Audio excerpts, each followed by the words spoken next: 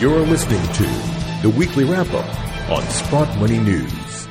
Well, hello once again from Sprott Money News and SprottMoney.com. It's Friday, January the 25th. It's time for your Weekly Wrap-Up. I'm your host, Craig Hemke, and joining us as usual this morning is Eric Sprott. Eric, happy Friday. Hey, all the best to you too, Craig. Looks like we might end up with a decent week here, having sort of stumbled around, but it's been good in stocks and it's kind of okay in the precious metals, so not a bad week. Yeah, we just get the week to end before they come and smash us again. I think we'll consider it a smashing success, Eric. And for everybody that's watching prices, wondering when the right time is to add physical, it's always the right time to add physical. Let's just put it that way. And a great way to do it is, of course, to visit SprottMoney.com. If you check out our Sprott Signature Sale, this is an important time to do it because there are great products there, and some have already sold out. So don't miss a chance to purchase random year products at discounted prices. You can't beat that. Call 888-861-0775. Or, of course, you can visit the deals page on SprottMoney.com for more details. Eric, like you said, surprisingly enough, we're actually up so far on a Friday, which gives us slight gains for the week, which is just fine with me as we move to wrap up the month next week. And, we've had some interesting things happen. We had the Golden Cross here with the 50-day going through the 200-day. It looks like if it would hold here, we'd get a new closing high, a recovery high here. The previous high was 1286. We're at 1288 as we speak. I think things look okay. One comment I should make is about the palladium market. We have this backwardation going on here where the spot price is way beyond the 1 year out price, showing that there's a shortage. And interestingly, the palladium ETFs have seen a drawdown because people are using the ETFs to find their palladium. Yep. Now that can only last so long, until the ETF's got nothing in it, and then you have a real shortage on your hands. So I think there's lots of encouragement. I saw a great article by Steve St. Angelo saying that it looked like silver production would be down in 2018 when we finally get the final numbers here. So on the precious metals side, I would say most of the info is good. As you and I were just discussing, the GLD seems to be hammering away at putting a lot of gold into the ETF here.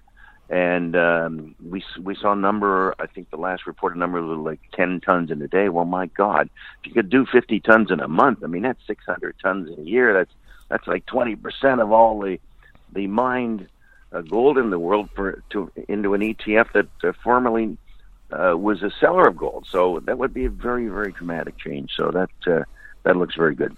Speaking of physical questions and physical statistics, we know there are all these dollar creditor nations, countries like China, Russia, et cetera, that have massive dollar reserves that are converting their dollars into tangible assets like gold, which is, if they're doing it, why wouldn't the regular person do it as well? And we have the latest numbers on Russia. Everybody knows they're adding gold to their reserves every month. They added 224 metric tons in 2017, but now for 2018, we know they added 270 metric tons. So they increased it by 20%.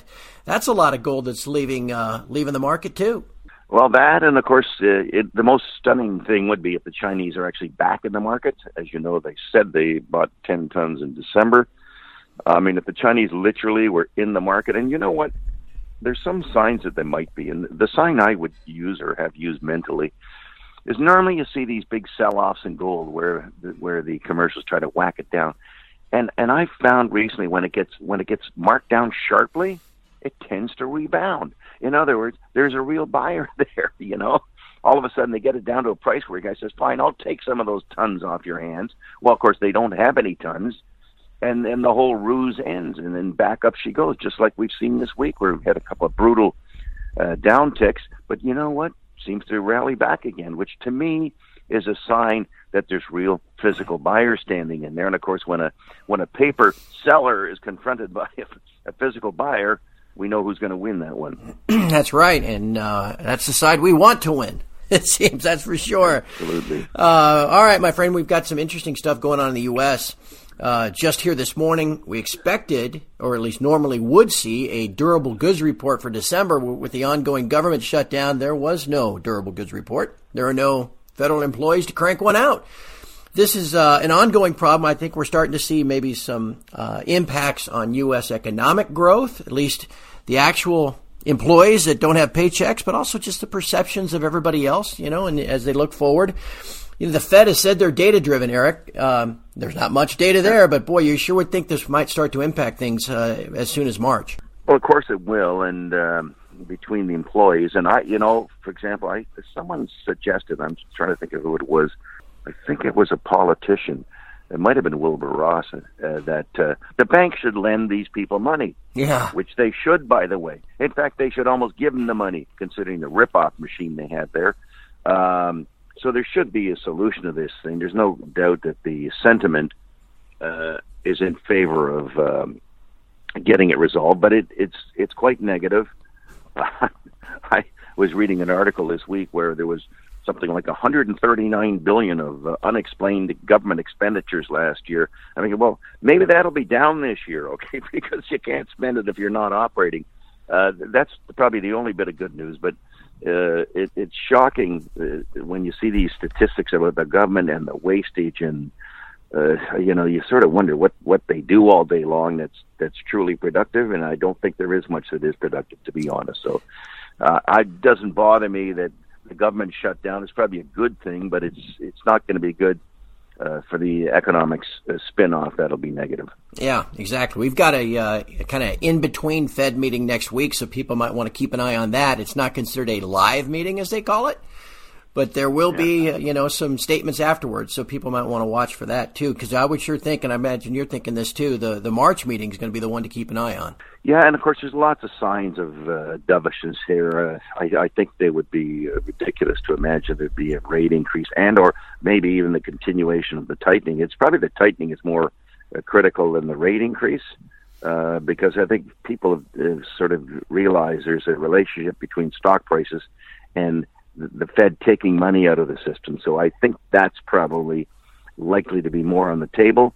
And I think if they announce that it's off the table, it'll give gold and all the precious metals quite a shot in the air. Yeah. Eric, in our remaining time this morning, let's talk a little bit about the shares. We kind of hoped that the metals would continue their rally as the calendar flipped. And then that should have driven the shares higher too, but the shares are actually kind of flat to down on balance this year. But gosh, with this M&A activity picking up, at least between the majors, you start to wonder if, maybe institutional attention is going to start being paid to our sector this year. How do things look, at least to you, as the year begins? Yeah, well, I unfortunately, my viewpoint is sometimes a little myopic because I look at it through the lens of Kirkland Lake Gold to a great extent, right? And, of course, it continues to hit new highs here.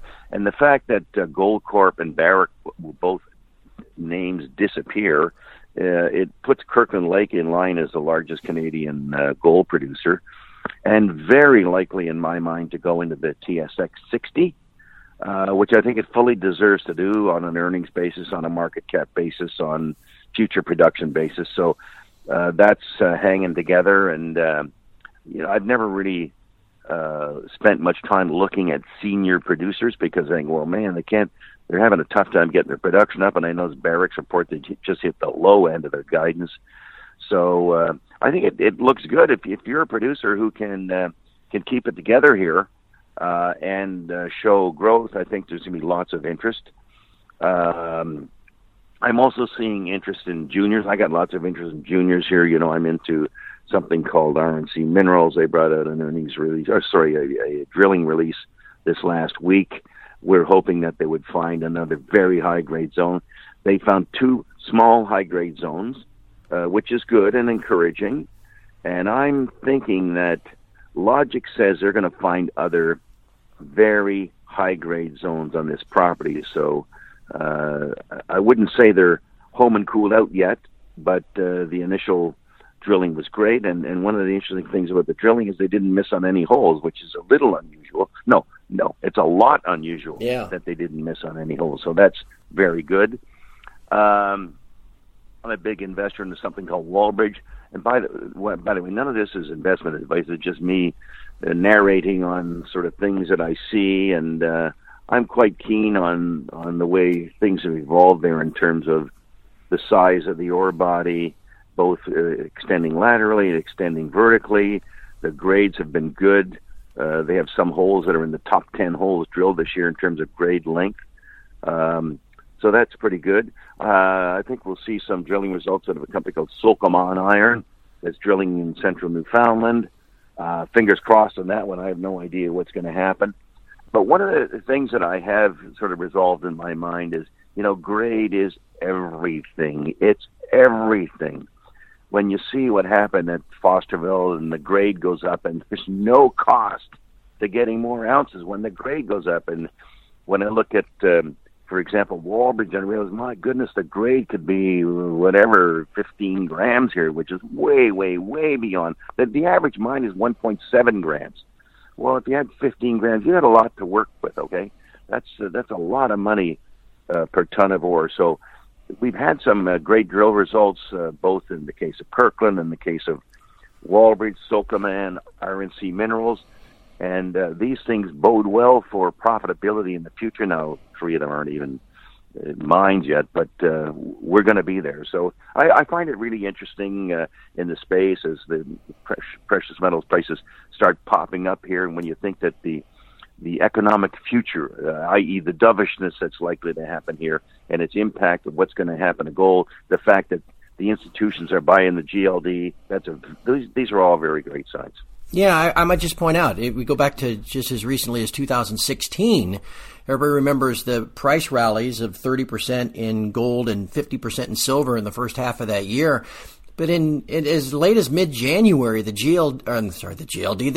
HUI, the HUI index, was still down at 100, and then it went to about 280. So there's still time to get on board some shares if you do your homework.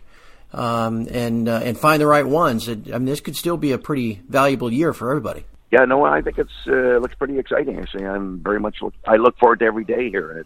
It's been pretty good so far, so I hope it continues. Well, I look forward to every week talking with you, Eric. But for now, I think we better shut it down. But before we go, though, just another reminder about Sprott Money, because it's the first of the year, and people got to start doing their tax planning and their retirement planning, and of course, you can invest in precious metals in a retirement plan, and Sprott Money can help you do it. To learn more about precious metals and the self-directed investments, just visit Sprott Money, and you'll find out everything you need to know. Just SprottMoney.com. Of course, always can call us, 888-861-0775. My friend, always insightful to visit with you, and I very much look forward to catching up with you again next Friday. Hey, Craig, let's hope for another good one. Let's hope so. And from all of us here at Sprott Money News and SprottMoney.com, thank you for listening and have a great weekend.